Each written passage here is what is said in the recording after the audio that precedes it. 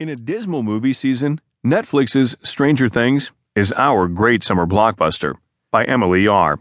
From the Washington Post Entertainment section, I'm Sam Scholl. What happened to this year's summer movie season? This is the time when the world craves a bombastic blockbuster that not only rakes in a gazillion dollars, but has the cultural impact to keep people talking. This year, all possible contenders fell short. Suicide Squad made a ton of money, but by all accounts, didn't make any sense.